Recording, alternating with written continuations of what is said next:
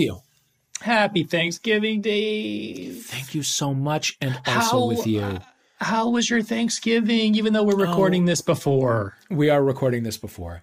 But I can already tell you how it was. It was distanced. It was outside. It was a potluck. It was in a friend's backyard. Tables for two scattered throughout in a big circle, like some sort of support group meeting. I made St. Louis delicacy toasted ravioli. And and what is that? Well, I'll tell you. It's why life expectancies in St. Louis are significantly lower than in the rest of the country. It's a delicacy that started on the Hill, which is like the Italian neighborhood, and then it spread throughout the city, and now it's like your Chinese restaurant has it, your pizza place has it, you have it on Wednesday in your school cafeteria. It is ravioli, as we have come to know and love, the pillowy pasta with a meat or cheese filling, which is then breaded and deep fried and turned into a finger food, which you then dip in a marinara sauce. It is carb on carb on carb. It is terrible. Heaven. And it's absolutely delicious. And it's the kind of thing that, because it is so objectively disgusting, it has not taken off anywhere else in the world. It's not like the Philly cheesesteak or the Chicago deep dish pizza that you can get anywhere else. It happens in St. Louis and only in St. Louis, unless you're me. Or it happens in Dave's backyard. Or it happens in my kitchen, which smells like a diner kitchen for a week after. I get some fresh pasta. I do an egg wash. I bread. I deep fry in a wok. And my friends rejoice. God. Yeah. Delicious. How was yours? Oh, God. Well, very similar without the St. Louis ravioli special. Look, a Whole Foods pickup dinner that we didn't even, we're such pieces of shit. We didn't even go pick it up ourselves. TaskRabbit did that.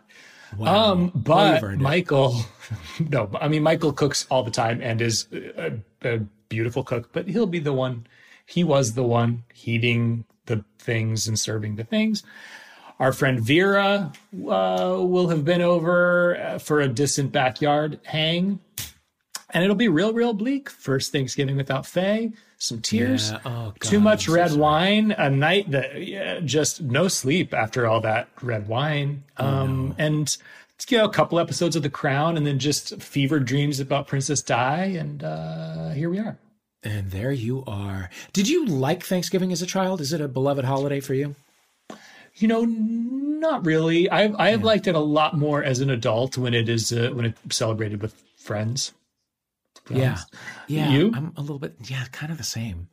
I found it to be the most gendered of the holidays. Because really?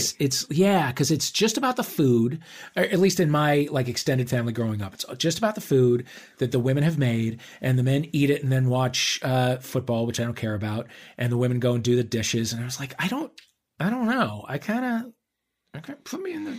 Let me do some dishes. I don't know.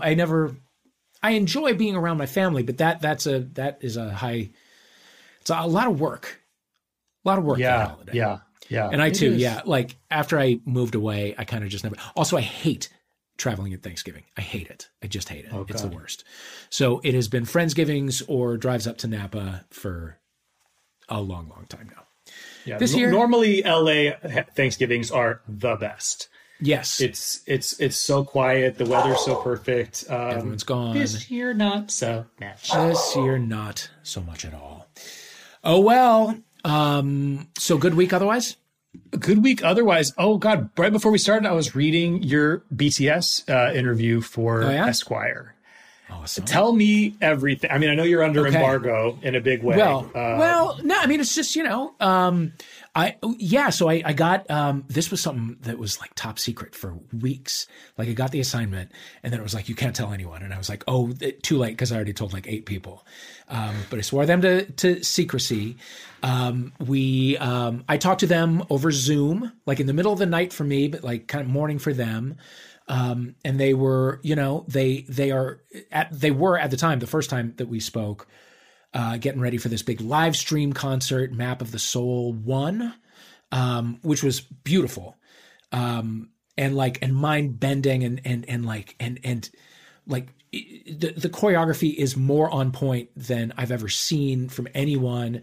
It was truly incredible, and they were you could tell they were worn out the first time that we spoke, but they were still incredibly charming and engaging, and I find them really interesting, and I wanted to write the first piece about them that didn't say the words K-pop or boy band, because I feel like they have transcended that now. They're a straight up phenomenon, and they're interesting without delving into that world, which is fascinating, but that story's been written.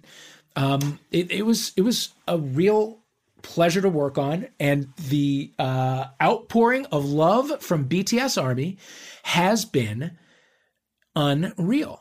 It's been I can only imagine. I mean, my mentions for days have been a river of purple hearts, purple being the color of love and trust among the BTS Army, and it truly has it's been overwhelming. We're all super excited about it, and the photographs are unreal.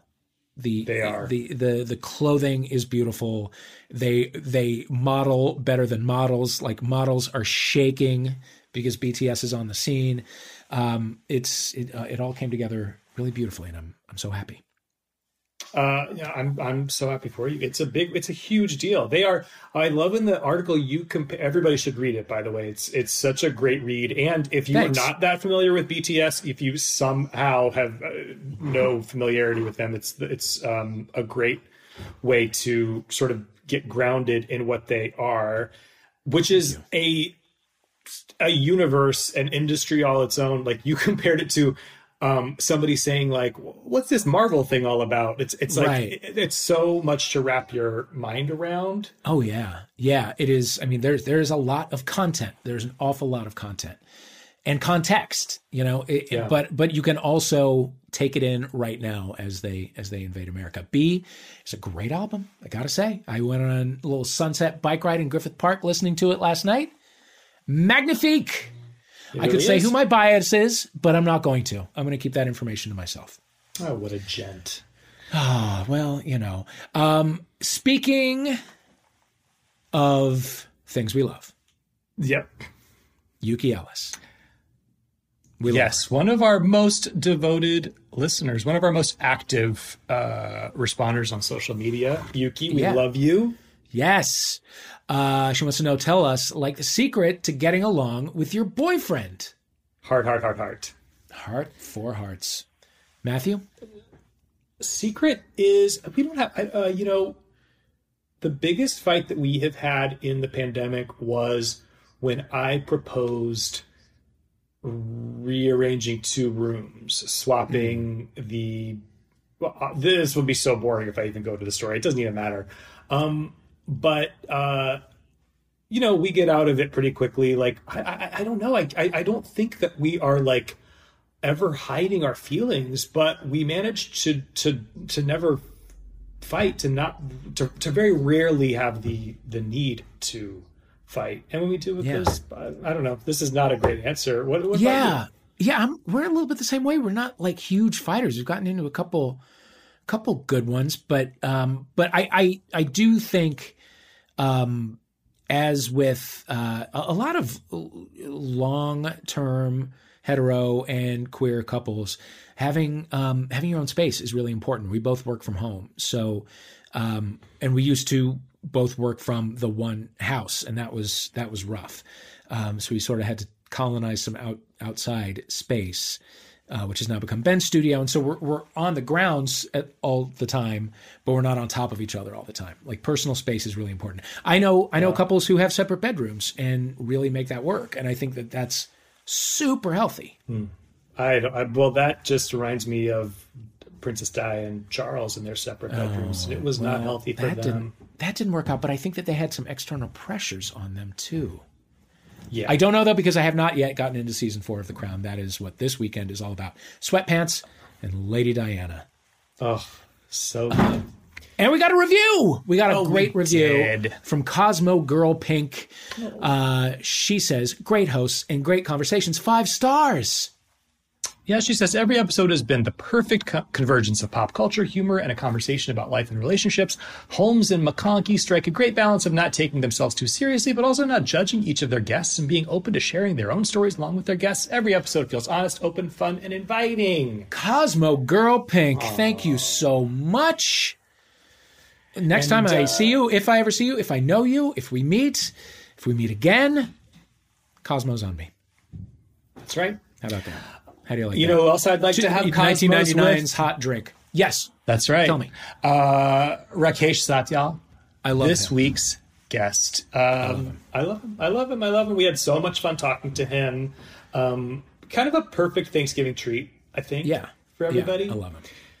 He is the author of books like Blue Boy, which is really queer required reading, and No One Can Pronounce My Name. And He's a great follow on Twitter if you're not already doing that. Yes. He's a joy. And he is our Thanksgiving guest on Homophilia.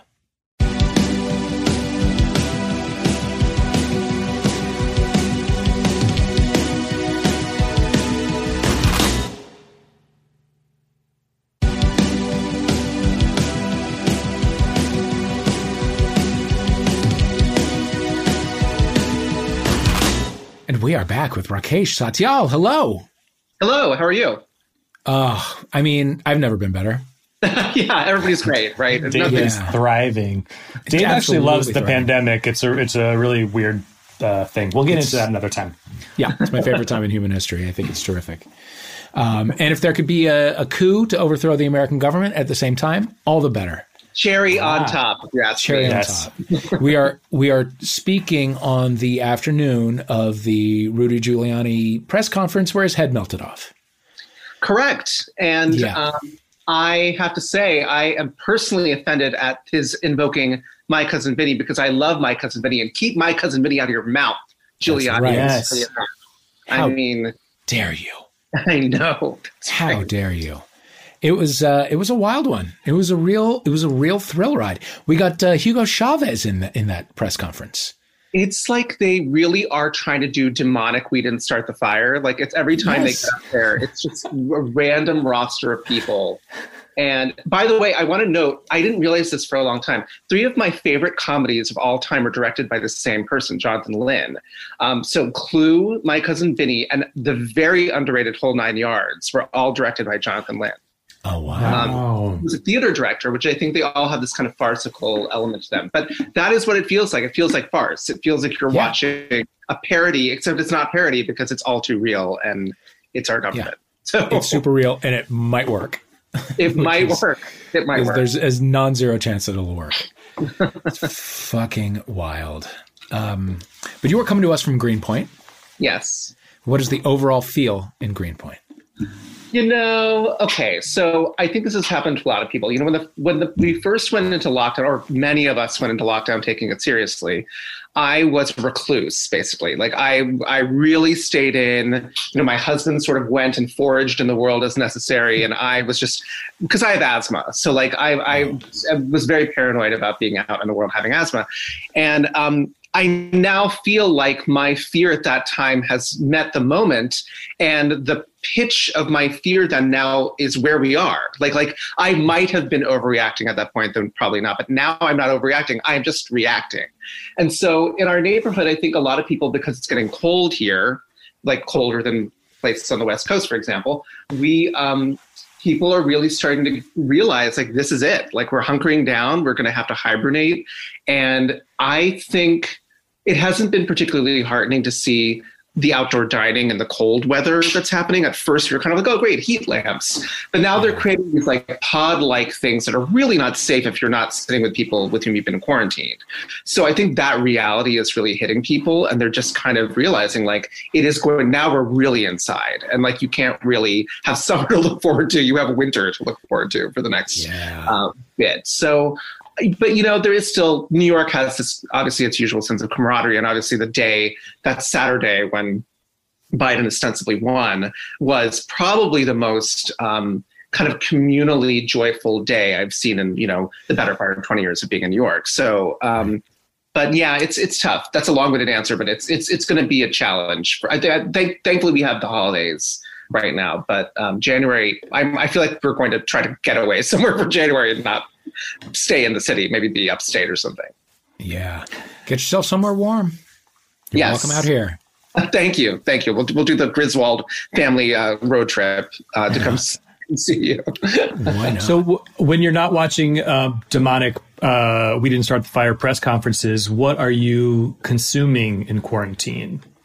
So, like many people, I watched The Queen's Gambit, which I enjoyed very much. And I thought it was very good. And everybody was very good. But I have to say, Marielle Heller was just incredible in that show. So I really enjoyed that show.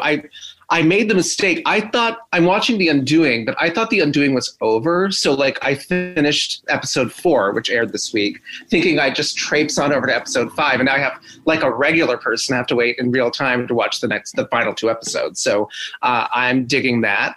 And I'm trying to think, I mean, early in the pandemic, I went back and rewatched all The Sopranos, which I had not watched since it first aired. Like I think many people did. And how's that holding up?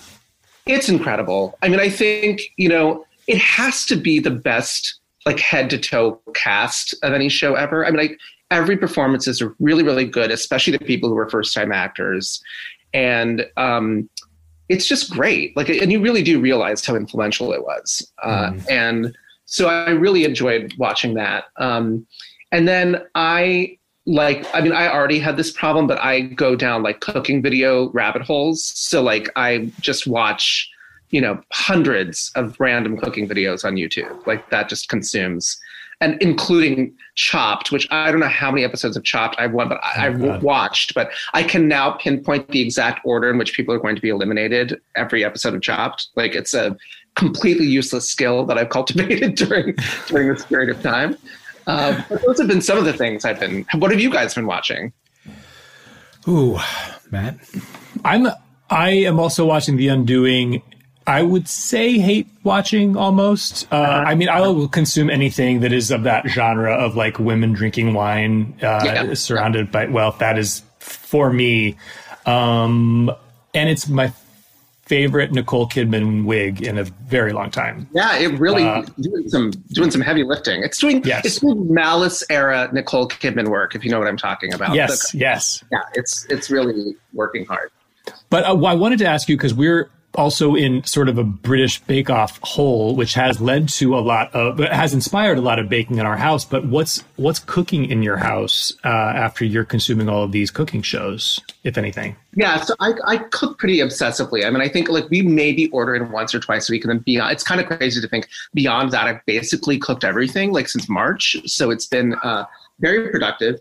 I've thankfully kind of been honing a lot of my Indian cooking skills, which my mother and all the kind of women in my family, my mom's extended family, are incredible cooks, and my mom is very, very good. And she's a vegetarian, and my husband is vegetarian. So it's actually been worked out quite well to do a lot of those kind of classic dishes that I haven't made kind of on a daily basis in a very long time. And then I do a lot of pasta. I've been doing, but it is funny. I mean, I guess because of that sort of tutelage of watching all of these YouTube videos, I have kind of like gleaned all this kind of patchwork sense of how to cook anything. So it's been, and we did a CSA, like the Brooklyn assholes we are. So we did every week we got fresh vegetables from a farm upstate, and it's kind of like being on Chopped, because you're like, what am I going to do with some salad turnips and a cabbage? Like all this stuff that you didn't necessarily see before. So it's a bit good. I put it all on Instagram, and I should probably start some sort of cooking blog and get better lighting, but that's what I've been doing. Well, I mean, now you have a winter project. That's right. There you go. Throw some gourds and reeds in there. Yeah. Love it. I have an improvised Beyond Meat chili in the slow cooker happening. Oh, wow. We'll just see what happens. It comes as like ground. It looks like ground beef, basically, in the new. Looks like ground beef. It makes a good burger. And now we're gonna see how it handles a chili. It also a lot of the Beyond products. They're good. They're very good. Yeah, they're not bad. They do kind of. I'm realizing when you cook them in a slow cooker, they just kind of they take on the shape of the slow cooker. So it might be a meatloaf that I'm making. Yeah, we'll see what happens. Also sounds delicious. Also should be a good chill weather kind of a kind of a meal. Are you a bachelor or bachelorette person? So, okay. I feel like maybe this will get me in trouble. I should say, I'm ready for controversy. Yeah, disclaimer. So my best friend from high school was actually a short-lived contestant on a season of The Bachelor. Somebody who got eliminated on like the first episode or something, almost willfully, because secondhand from her, it sounded like such a miserable experience. And I don't think any of us has pretensions to think it isn't that. I mean, I think it seems like maybe it's not the greatest working environment. But I have a kind of soapboxy thing where, and I'm sorry, like I know this makes me sound so kind of like horribly magnanimous in a way, but I just feel like that show and Keeping Up with the Kardashians, I feel like they're why we have this president. I feel like it comes from, it's whole cloth from the same thing, and it's materialistic and misogynistic. And I know people have this argument that the women have agency because they signed up for the show. But I just feel like if you look, I remember seeing some special years ago where they showed you how the sausage gets made. It was like about the making of The Bachelor, and everybody on it was so creepy. And I just thought, this isn't good for anyone. Like, why is this happening? So I understand I might be in a kind of minority opinion there, but I don't watch it. So I'm never more than halfway in. But the reason I ask is that the YouTube food obsession of mine at the moment is a YouTube show called What I Order. Okay. And it was a guy who was eliminated on season 1 of The Bachelorette, like 3 years ago. He's incredibly handsome and very charming and real dumb. And he has become more famous for being a Bachelorette contestant than most bachelors or bachelorettes. It's like the internet is trying to, he's been on Dancing with the Stars. He went on Bachelor in Paradise a couple times. The world is trying to figure out what to do with this guy. His name's Joe. And he's incredibly, incredibly hot. And he has a web show called What I Order, where he goes to restaurants and he eats things, and it's like, and then one by one he eliminates them, and then he arrives at what he would order. But he's super inarticulate. Like he knows food kind of, but it'll just like have a bite of a cheeseburger and it'll be like, it's pretty good. And that's as deep as the commentary take gets. That's the full take. And it's riveting somehow. It's riveting only because he's handsome and like kind of dumb. Dave, by the way, Dave has 2 celebrity crushes that we hear about all the time. It's Grocer Joe and it's James Van Der Beek, but it's really James Van Der Beek's forearms more than him as an entire person. Yeah. Great. Yeah. And James Van Der Beek's forearms are my Jennifer Aniston. Yes. Cosign. Yeah. Anyway, it's real dumb, but I can't recommend it highly enough. Well, I know another phenomenon I've discovered, which I find completely just confounding, is there's this whole cottage industry of vocal teachers who dissect performances, mainly pop songs or live performances on YouTube, and they're all over the globe. It's kind of like almost like the way that ASMR has its own kind of thing. There's this cottage industry around people who do this kind of dissection of vocal delivery, but it's so vague. It's not really getting into the details of like vocal technique necessarily, or like placement or breathing. It's just more like sort of real-time commentary that really doesn't go anywhere. And I'm fascinated by it. I could watch hours of it. I'm like, it's more like anybody could sit there and react to these songs. It's kind of like live reaction videos you see anywhere else, but they're purportedly under the guise of this idea of being a vocal teacher. And I just find it fascinating. Yeah. So not the same thing, but it's random. Yeah. I always find the ones where they like, where someone will say like, this is every indie song vocal, and like break down how the words, heart becomes heart, and like all that kind of shit, all that kind of feisty shit. That I find very fascinating. We had Rumaan Alam on recently. Oh, you and did? He said something that a good friend of mine with a 9-year-old daughter just echoed, which is that when kids play, they start by saying, "Hey guys." Yeah. Oh yeah. Totally. It's just how kids are. Chilling. Didn't they do that? Wasn't that a thing in 8th grade, the movie where she, like, Bo Burnham talked about how everybody who does those videos begins with 2 things saying, "Hey guys," at the beginning, and then at the end they always say, "I hope this was helpful." Like there was a counterpoint to those 2 things that you always hear in those videos. Yeah. But that's great. I don't know if he probably didn't mention this to you, but because it's a small publishing world and we both live in New York, I get mistaken for Rumaan Alam all the time. And I think the same happens Oh, is that right? too, because we're both like Indian, we wear glasses and we're bald. So like it happens all the time. Yeah. And we're doing the podcast circuit at the moment. Right. So. That's right. So Yeah. You are, I believe, back to back. wow. Okay. There you go. So there it is. You cannot escape one another. He's the Roxy to my Velma, or the other way around, something like that. Yeah.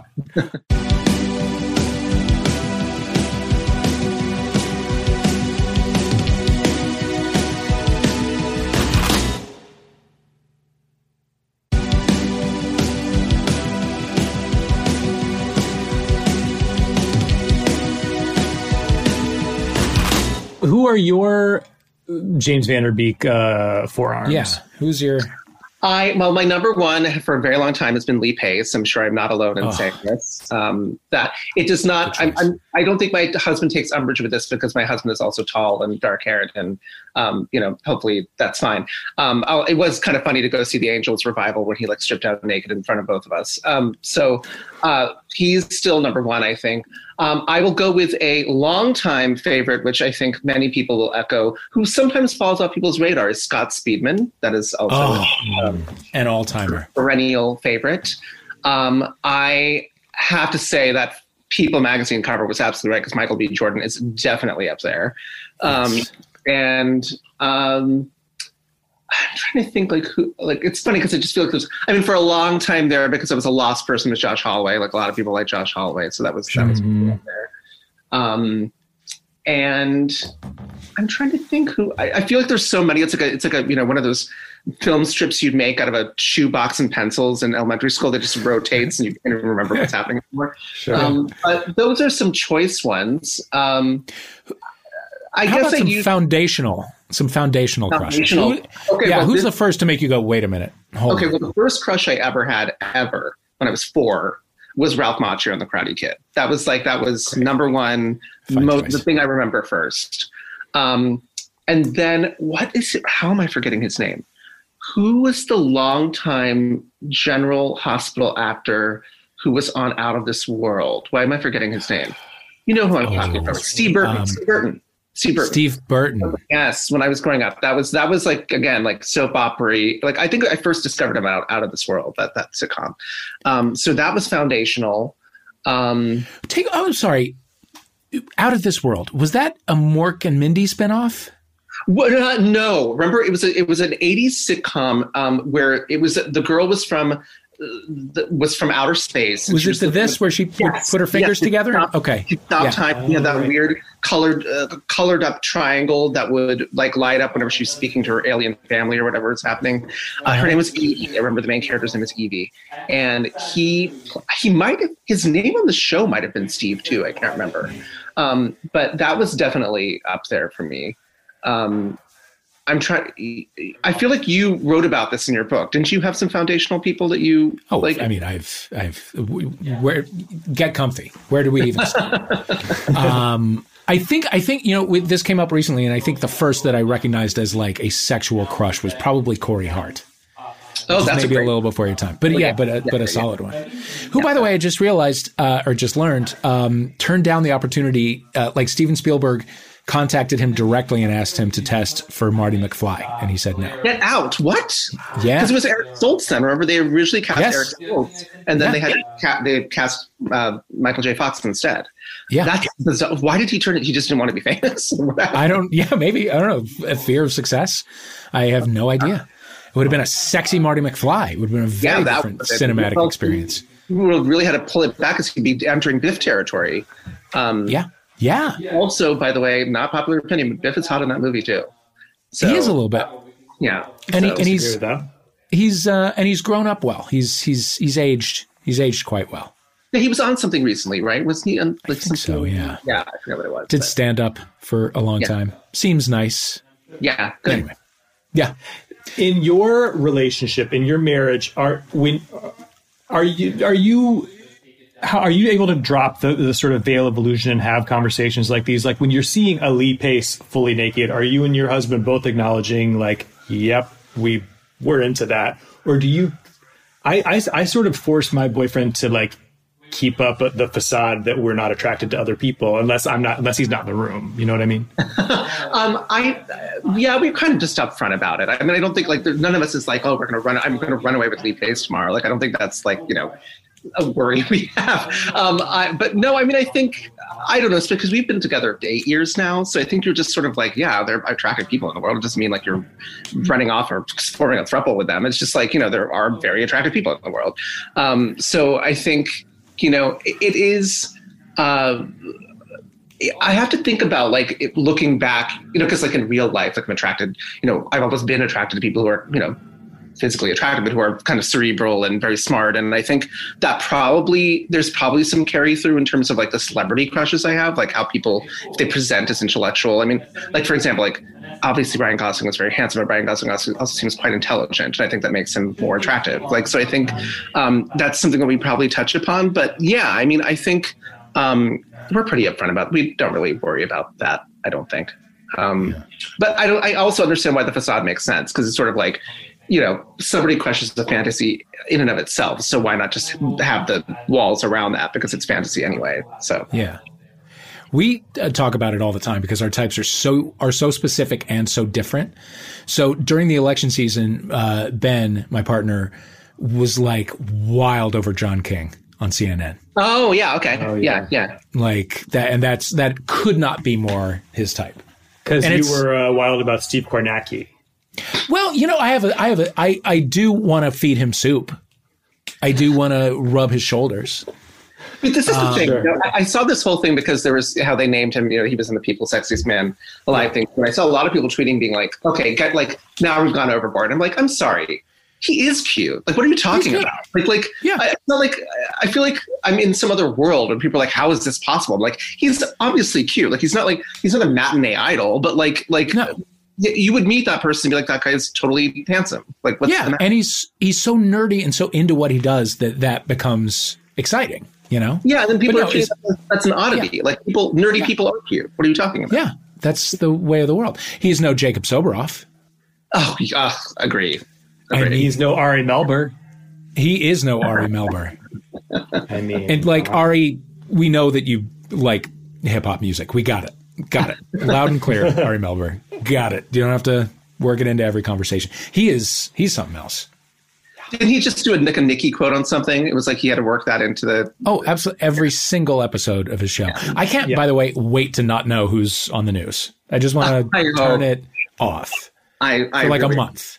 I mean, it is crazy. Like, I feel, even in reading some of the reviews about the new Obama book, it's like they mention people in the administration, and you're like, oh my God, I knew that person was in that role, but I didn't have to think about it on a daily basis to be like, who's doing this job. Yeah. Now I didn't know what they looked like.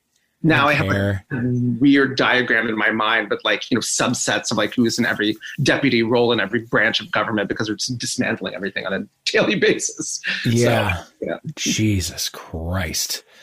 It's too much. What was your first favorite? What was the first show that you remember being like, this is for me?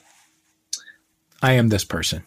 So when would it have come out? I was a big Family Matters person. I loved that show when it first came out. And I feel like, when did that show come out? 1989 or something? 89, 90, somewhere around there. I would have been 9 or 10 at that point. So, I mean, to be honest, a lot of it was the Disney afternoon. I watched the Gummy Bears and DuckTales, which I loved, the original DuckTales.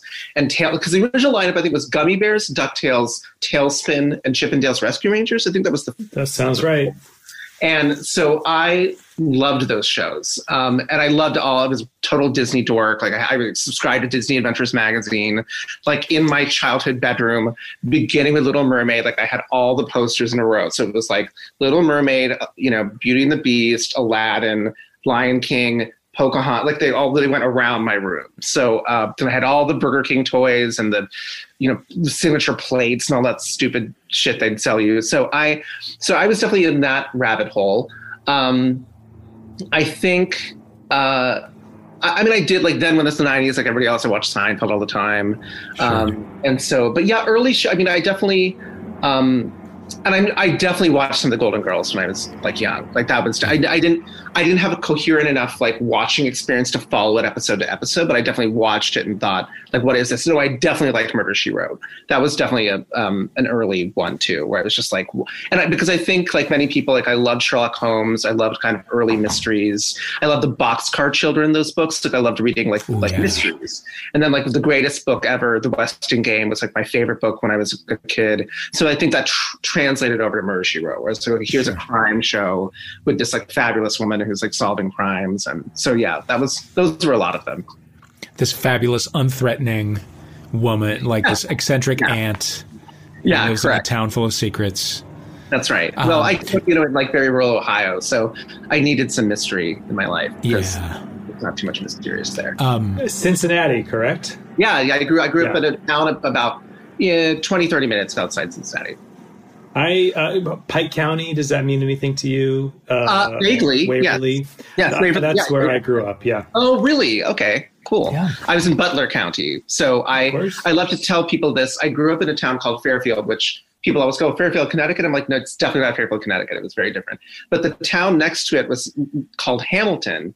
And for a while, Hamilton, Ohio was the only city in America that had petition to have an exclamation point legally appended to the end of its name. So when you would write it out, it would be Hamilton. Oh, because it would be Ohio, and so they were clearly trying to impart to it some excitement that hadn't been there when it just had a comma after it. Wow. So that was a cool thing. And it's still a kind of well-known town in that area. But yeah, that was, my mom taught in that. My mom was an elementary school teacher and she taught in Hamilton. So. And is your family still there? My parents still live in Fairfield, Ohio. I have two brothers. I have a fraternal twin brother who actually lives here in New York now. And then I have a 4-year older brother who lives in LA who's a stand-up comic. So we're kind of spread out now. And it's been tough, obviously, because of the pandemic, because we would have in theory gone home for Thanksgiving and done all of that. But I've not seen my parents in quite some time now because of just trying to keep them safe and trying to make sure we're not, traveling unnecessarily. But yeah, they're still there. How are your folks with you not coming home around the holidays? I think they understand. I mean, I think it's been so tough with COVID. Like they've had to go on doctor's visits for just general things too, but they're trying to stay safe and socially distance and, wear masks. But they're also in a part where a lot of people don't, it's tough because I don't know if it's half and half, but there's plenty of people who are not, under lockdown who are not taking it seriously enough. So I think, they get it. I think they want to, my older brother actually did a kind of very noble thing, which is that in the summer, he flew first class, stayed in a hotel, went in the backyard and socially distanced to see them, and just kind of took that upon himself to do it. And I didn't, again, feel as comfortable just because I am worried about traveling and flying and everything, but they get it. I think they want us to be safe and healthy. And I think we're just going to try to aim for like when it is actually deemed generally safe to travel, then figure out a time when we all see each other. But, yeah. Have either of you flown? Like, have you flown during any? No. We might in December, just not to visit family, but just to go to Hawaii, and which feels insane. But we at least will only be endangering each other, basically. Right. But also we've canceled it 3 times already, and I'm sure we will again. Yeah. I am supposed to be going for a media weekend at a lodge in Big Sky, Montana, to launch a Reposado brand. Oh my God. And a clothing brand, which I won't name, that is relaunching itself, for a weekend hosted by Guy Fieri and Sammy Hagar. Oh my God. The first weekend in December, which I got that offer a while back, and I was like, yes, I'm going. Is this Sammy Hagar's tequila company? Because he runs a tequila It's company. Guy Fieri's tequila company. Oh, wow. Okay. Sammy sold his for like $11 billion or something, and now has Beach Bum rum, but I don't think that. Oh, right. Yes. Right. So this is like the weirdest, dumbest event I can imagine. And I was like, I can't wait. But it's the first weekend in December, and I can't picture it happening. I mean, and you were supposed to fly there? Yeah. I'm not going to be in an airport right now. That's ridiculous. I mean, maybe copious amounts of Reposado will kill whatever you pick up on the way over. Maybe. Yeah, no, I think Guy and Sammy are invulnerable. You know, I think their body has built up a resistance to literally everything. But I can't, because I'm not going home for Christmas, and I can't justify not going home for Christmas, but going to see Sammy Hagar. Right. You're like, I'm sorry, I'm going to prioritize Sammy Hagar. Over yeah. Anyway, although Sammy Hagar is not, as far as we know, an elderly woman, so I don't think I need to worry as much, I don't know. It's what's in my head. That would be my first flight probably since February. You're they like right now, just plays as you land in the plane, like on the tarmac, and it just. See, now I do want to go. Family Matters. Were you in on Urkel taking over the entire show? Was that jarring to you as a child? It was, yeah. I mean, I definitely felt a little betrayed when the Stefan Urkel thing happened, because I was like, this is not fair, because not all of us get this fantasy world in which now we're the, Lothario, who is the kind of foil to the nerdy type. So yes, that took a turn. I mean, I think I just loved Thelma Hopkins like many people. So I really loved everything involving her on that show. But that was a whole era too, because that original lineup, the TGIF, I think was Full House, Full House, Family Matters, Perfect Strangers, and Step by Step. Yeah. Which I think a random show called Going Places may have predated Step by Step, but maybe I'm wrong. But yeah, that whole block of shows I watched pretty religiously, because what are you, like when you're a kid on Friday nights, what are you doing? Which I think was the whole point.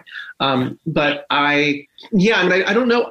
I really, there was something about that family I really liked. And then I just, it was in Chicago, and like that's Midwest. So I figured, because, it was a relative rarity to have things set in the Midwest, because usually they were set in New York and then there was obviously WKRP, which was set in Cincinnati, but there weren't, and then Drew Carey was set in Cleveland, I think. But there wasn't that much you had in the Midwest where you could really, actually now I'm wrong, because I guess Laverne and Shirley was set in Milwaukee. So maybe I'm just. That was Milwaukee. Happy Days was Milwaukee. Yeah, right. I guess I'm just wrong.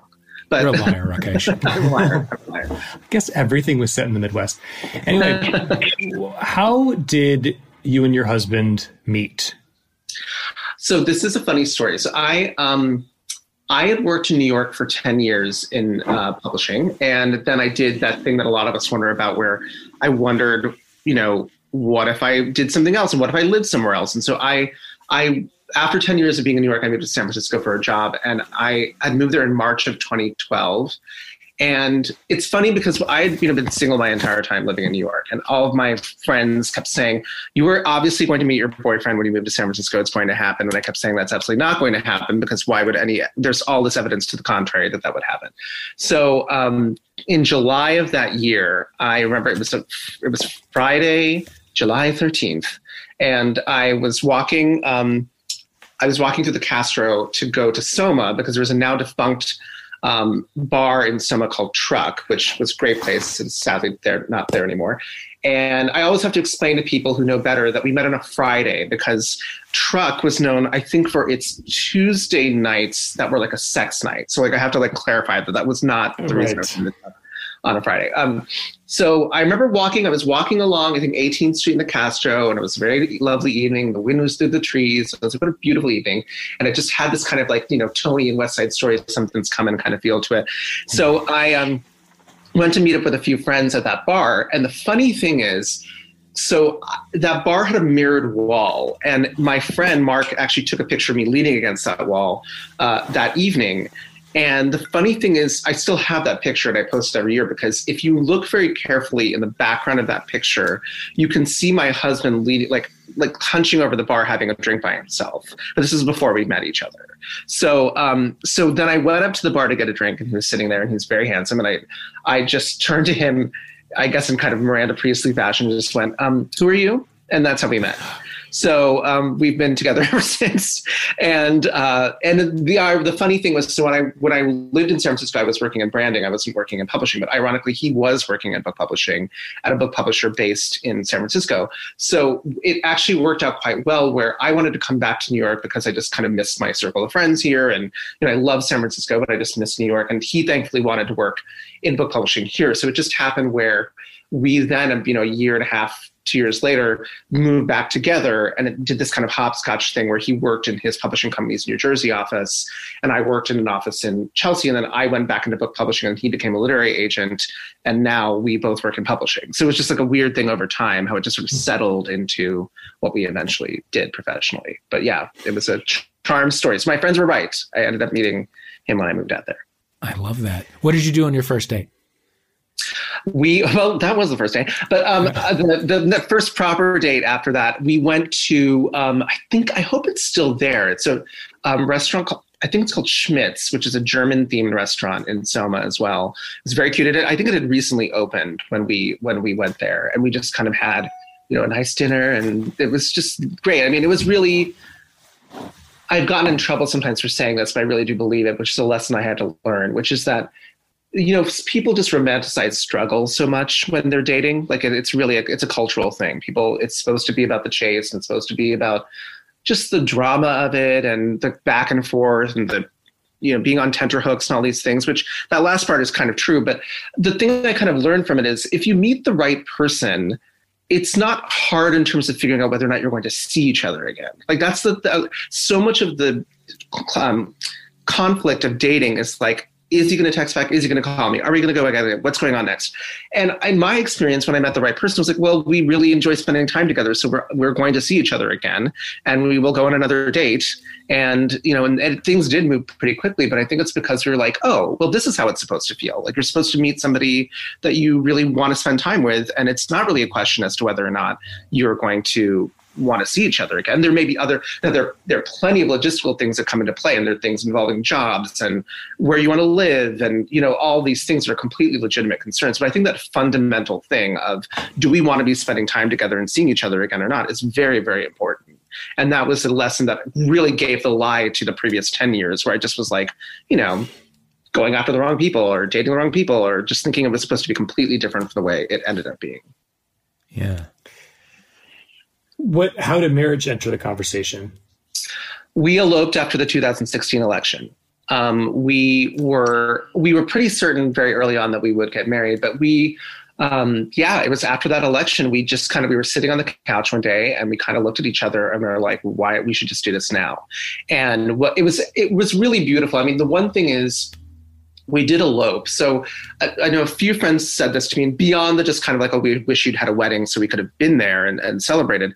But, one thing that I do, we were trying to kind of implicitly do by eloping and then announcing it. I do miss the fact that we didn't have a kind of proper wedding, especially for the Indian community that I grew up, to be like, here's the visibility of like my marrying somebody and we're two men getting married and it's legitimate and it's real and it's, I'm the same person you knew when I was growing up, and this is where I am now. So I do miss the fact that didn't happen, but it did happen sort of virtually so we decided to get married. We got married on December 28th of that year, and it fell in such a way where we got married on that Wednesday. I think it was the Wednesday? I think it was a Wednesday. And so my fraternal twin brother who lives here was our witness. So he was the only other person who knew. And the photographer would be hired to take photos afterwards. So his gift to us, which was very kind, he bought us bespoke suits. So we went to get suits made for our wedding. Nice. And then we went down, it was great. And then we went down to City Hall, and it was, I don't know if you've been there before during that, but there's so many people there. Like it really is a lot of people get married at City Hall. And so I think we waited for 3 hours to get wow. Actually, we went to get our marriage license 2 weeks before, and then we went for the ceremony. And we got married by this fabulous woman named Edwina, who was wearing a wonderful hat. And then we had a late brunch with my brother at Augustine, which is the restaurant in the Beekman Hotel downtown. And then we did, so since it was between Christmas and New Year's, it was that kind of fallow period. We stayed for 2 nights at the hotel, and we kind of went around Manhattan. We live in Brooklyn, so we kind of did all these Manhattan things that are very quintessentially New York that we hadn't done in a long time. So we went, to the Bemelman's Bar, and we went to, Orsay, and we went to the Guggenheim, and we went, all around town. And it was kind of great because it was like the secret that we had that nobody else knew about. Like we were just we knew we were married. Nobody else really knew. And of course we would get tipsy enough and be like, let it slip to the bartender that we got married, and we get free champagne. So that was a nice kind of bonus to doing that. But so we were, then we're at home. We were, after 2 nights in the hotel, we came home for the weekend basically.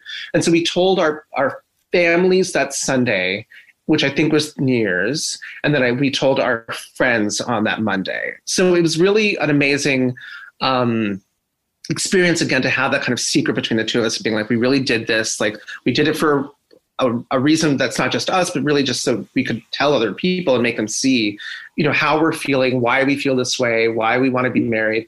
And it was great to see people's reaction afterward once we told them, like, the kind of idea of, like, this is what people needed right now. And thank God, like, there's some outward side of love in this way that we were hoping for. So it was definitely not what we had originally envisioned, but I think it was the right thing to do. It's beautiful. It was pretty nice. When you say in those 10 years that you were dating the wrong guy, and what did that look like? What was the pattern for you, and were you dating online, or what was going on? Yeah, I mean, I guess it was part of it was online. I mean, to be honest, like early on in my New York experience, I was sort of dating somebody on and off. It was not quite right, but I'd known him for a long time, and that was kind of its own thing. But I think there's the blunt thing of it, which is like, it is difficult being a person of color dating in New York. It's not like being a gay guy dating in New York. I'm not like, I'm not buff. I'm not like, I'm like just kind of dorky, and, I'm sort of bookish, and I'm very gregarious, but like it was, but I think a lot of it too, to be honest on my own end, I think I really fell into the performative nature of it. Like, I'm a performer by nature anyway, but it's like, I think you really fall into this thing of like, there are certain things you're supposed to do, or certain, that again, the romanticizing that struggle or going after the wrong people, like people that you just know aren't really returning your affection, but you get into this loop of thinking they should, or like just letting a physical attraction lead everything. Or I think it's probably a commonplace for a lot of people, but I do think I definitely found it. I did not find online dating particularly easy, because so much of it for me really is in being in person, and that kind of like impromptu connection of meeting somebody in person, especially if it's like if you meet somebody just randomly. I mean, in a way, it's not a mistake that I met my husband. We didn't have any friends in common. You know what I mean? Like, there was no point of reference there. It was just kind of like we met each other in kind of like out in the wild in certain circumstances, got to know each other in that way. But I do think for a certain type of person, it can be really difficult to just to online date. And I think it's also too, when you are kind of bookish and you really, like, I'm a writer and stuff like that, you almost get too much in your head about like, what are you messaging and why are you writing this and what's the pretext here, and like what is it crafted properly, and like just things that like, that's not going to be what decides like, the day-to-day nature of your long-term relationship if you want one. So I think it was a combination of those factors, I think. Dating in the age of the text. That's has right. got to just be. Yeah, I mean, I can't. Honestly, like, I mean, we've been together since 2012, and 8 years, it's very different. Like, I am confounded sometimes when I hear about just like what it's like, and just the fact that it just seems like people are really rude a lot of the time. It just feels like there's so many excuses people can give for why they don't communicate properly, and that would drive me crazy, because like so much of a communication is about being accountable. Just not, and that sounds so like clinical, but it's like just being in touch with people and being proper about how you're communicating with them. And I feel like that doesn't happen too often. You said you were a performer by nature. Were you a theater kid? I was definitely a theater kid. Yes. Let's talk about the roles. Okay. Yes. Let's break them down. So because I was such a theater person, I did kind of two theater things. I did my regular school theater thing. And then every summer I did a very large youth theater that basically was composed of all the different school districts in like a 60-mile radius or something. And actually the place where we rehearsed and where we performed is in Middletown, Ohio, which is the setting of Hillbilly Elegy. Yes. Oh boy. Yes. So I did, so my high school stuff. So freshman year, I got typecast basically because I was the fakir in The Secret Garden, which is one of my favorite shows. But if you're an Indian person auditioning for The Secret Garden, chances are you're getting that role and not Dr. Craven, which was the role I actually wanted. So that was freshman year. Then the summer after freshman year was the first time I did that youth theater, and I was the French brother in Josephine Lee Mason Technicolor Dreamcoat. So that was that role. And then I think that was sophomore year. I was surprisingly cast as the lead in Brigadoon. I played the Tommy, the Gene Kelly role in Brigadoon. And that was opposite my friend who was on The Bachelor. She played the Fiona character. And then the summer after that, I played. I hope I'm getting this right. Summer after that is when I played Captain Hook in Peter Pan. So that was at the youth theater again. So that was, and we had one of my best friends played Peter Pan, and the whole flying thing was like the company's called Flying by Foy. Apparently, that's like the leading, flying company that gets people to do Peter Pan across the country. So that was that, and then the next year, I think I was Prince Chulalongkorn in The King and I, in high school, and then I was then I was the teen angel in Grease. I played both Vince Fontaine and the teen angel in Grease. That was again the youth theater, the district-wide youth theater. Then senior year, because I'm a diva, I forwent the High School Musical because I didn't get cast as Henry Higgins. I'm a terrible person. You stormed off. Yes, I stormed off. They posted that cast list and you stormed off. There's an essay waiting in me somewhere about how being closeted was the thing that prevented me from enjoying my art fully when I was in high school. And then the summer after I graduated from high school, that summer theater, I was the Devil and Damn Yankees. So these are huge. That was high school. Then college, I was in an a cappella group in college. I was also in the Triangle Club, which is this theater troupe at Princeton. But the shows I did there, I'm trying to remember. The big one was my senior year in college. I was Molina in Kiss the Spider-Woman, which I think was like the role I was born to play, because it's like, it sits very well in my range. Like, he's a total queen. Like, it was a very and the woman who played the Spider-Woman is this lovely actor named Devon Seidel, who's now a professional actress, who's incredibly talented. So those were the kind of main. But the scary thing is, it really breaks my heart, I have not acted in a show since. And then I was in Chicago. I played Amos in Chicago. But I haven't been in a show since college. Like, I haven't acted in anything. There should be grown-up spring musicals. I think so. I mean, I still do it, but for many years I sang a cabaret show in New York, so that was kind of like the, version of that. But yeah, there should be. I mean, what was that show where they reunited people from their high school musicals? Encore. Yeah, Encore, right. So there needs to be that for just like regular people, like people who aren't just going to their high school musicals, but like Yeah. When such a thing existed, I was like in the improv scene in LA, and my idea that nobody liked but me was like, let's do a fucking spring musical every year. Yeah. You know what I mean? Like, let's just do it. There's so many people who are so good at that. Like, I mean, there's so many people who come from the theater who do that work. So yeah. And it can be a little janky if you want it to be. It's the spring musical. The jankier, the better. Yeah. I've often thought we should do that in book publishing. I'm sure there are enough people who are theater people in book publishing where we should do like a spring musical in the industry where we all absolutely. I'll be the Michael Douglas chorus line character sitting in the back and smoking or whatever it is, like while everything happens. But yeah. This has that. When the world comes back to normal, we need to make this happen. That's right. I'm sorry that I'm directly under a flight plan, but that is something that I have learned in the time of Zoom. There'll be Reposado at the cast party. Yeah. Yeah. Oh, see, cast parties could be so much better now. I know. Yeah. Rakesh, thank you so much for doing this. Truly, thank you for having me. Pleasure. What a delight. You are a dream. You're a dream coat. So much. This is so much fun, and I really appreciate both of you having me on. And stay safe, please. And you know what? If you won't go to the Reposado, have the Reposado come to you. You should have them send you a case, and then you can just order from where you are. I'm on that. I'm on it. Yeah. Oh yeah. Rakesh, thank you. And when the world is normal, we will see you in person. That sounds great.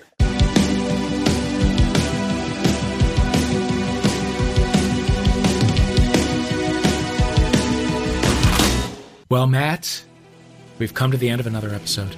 Dave, thank you for being here with me, giving me a reason to live. Thank you, Matt. Thank you, everybody, for listening. Thank you for reviewing us on Apple Podcasts with 5 stars only, of course. Thank you to Renee Colvert with a T. Our producer, thank you to Ryan Connor, our engineer. Thank you to everybody at Earwolf. Thank you, Ben Wise, for the music. Yes. And thank you, listener, for listening. Tell a friend, leave a review. We love you.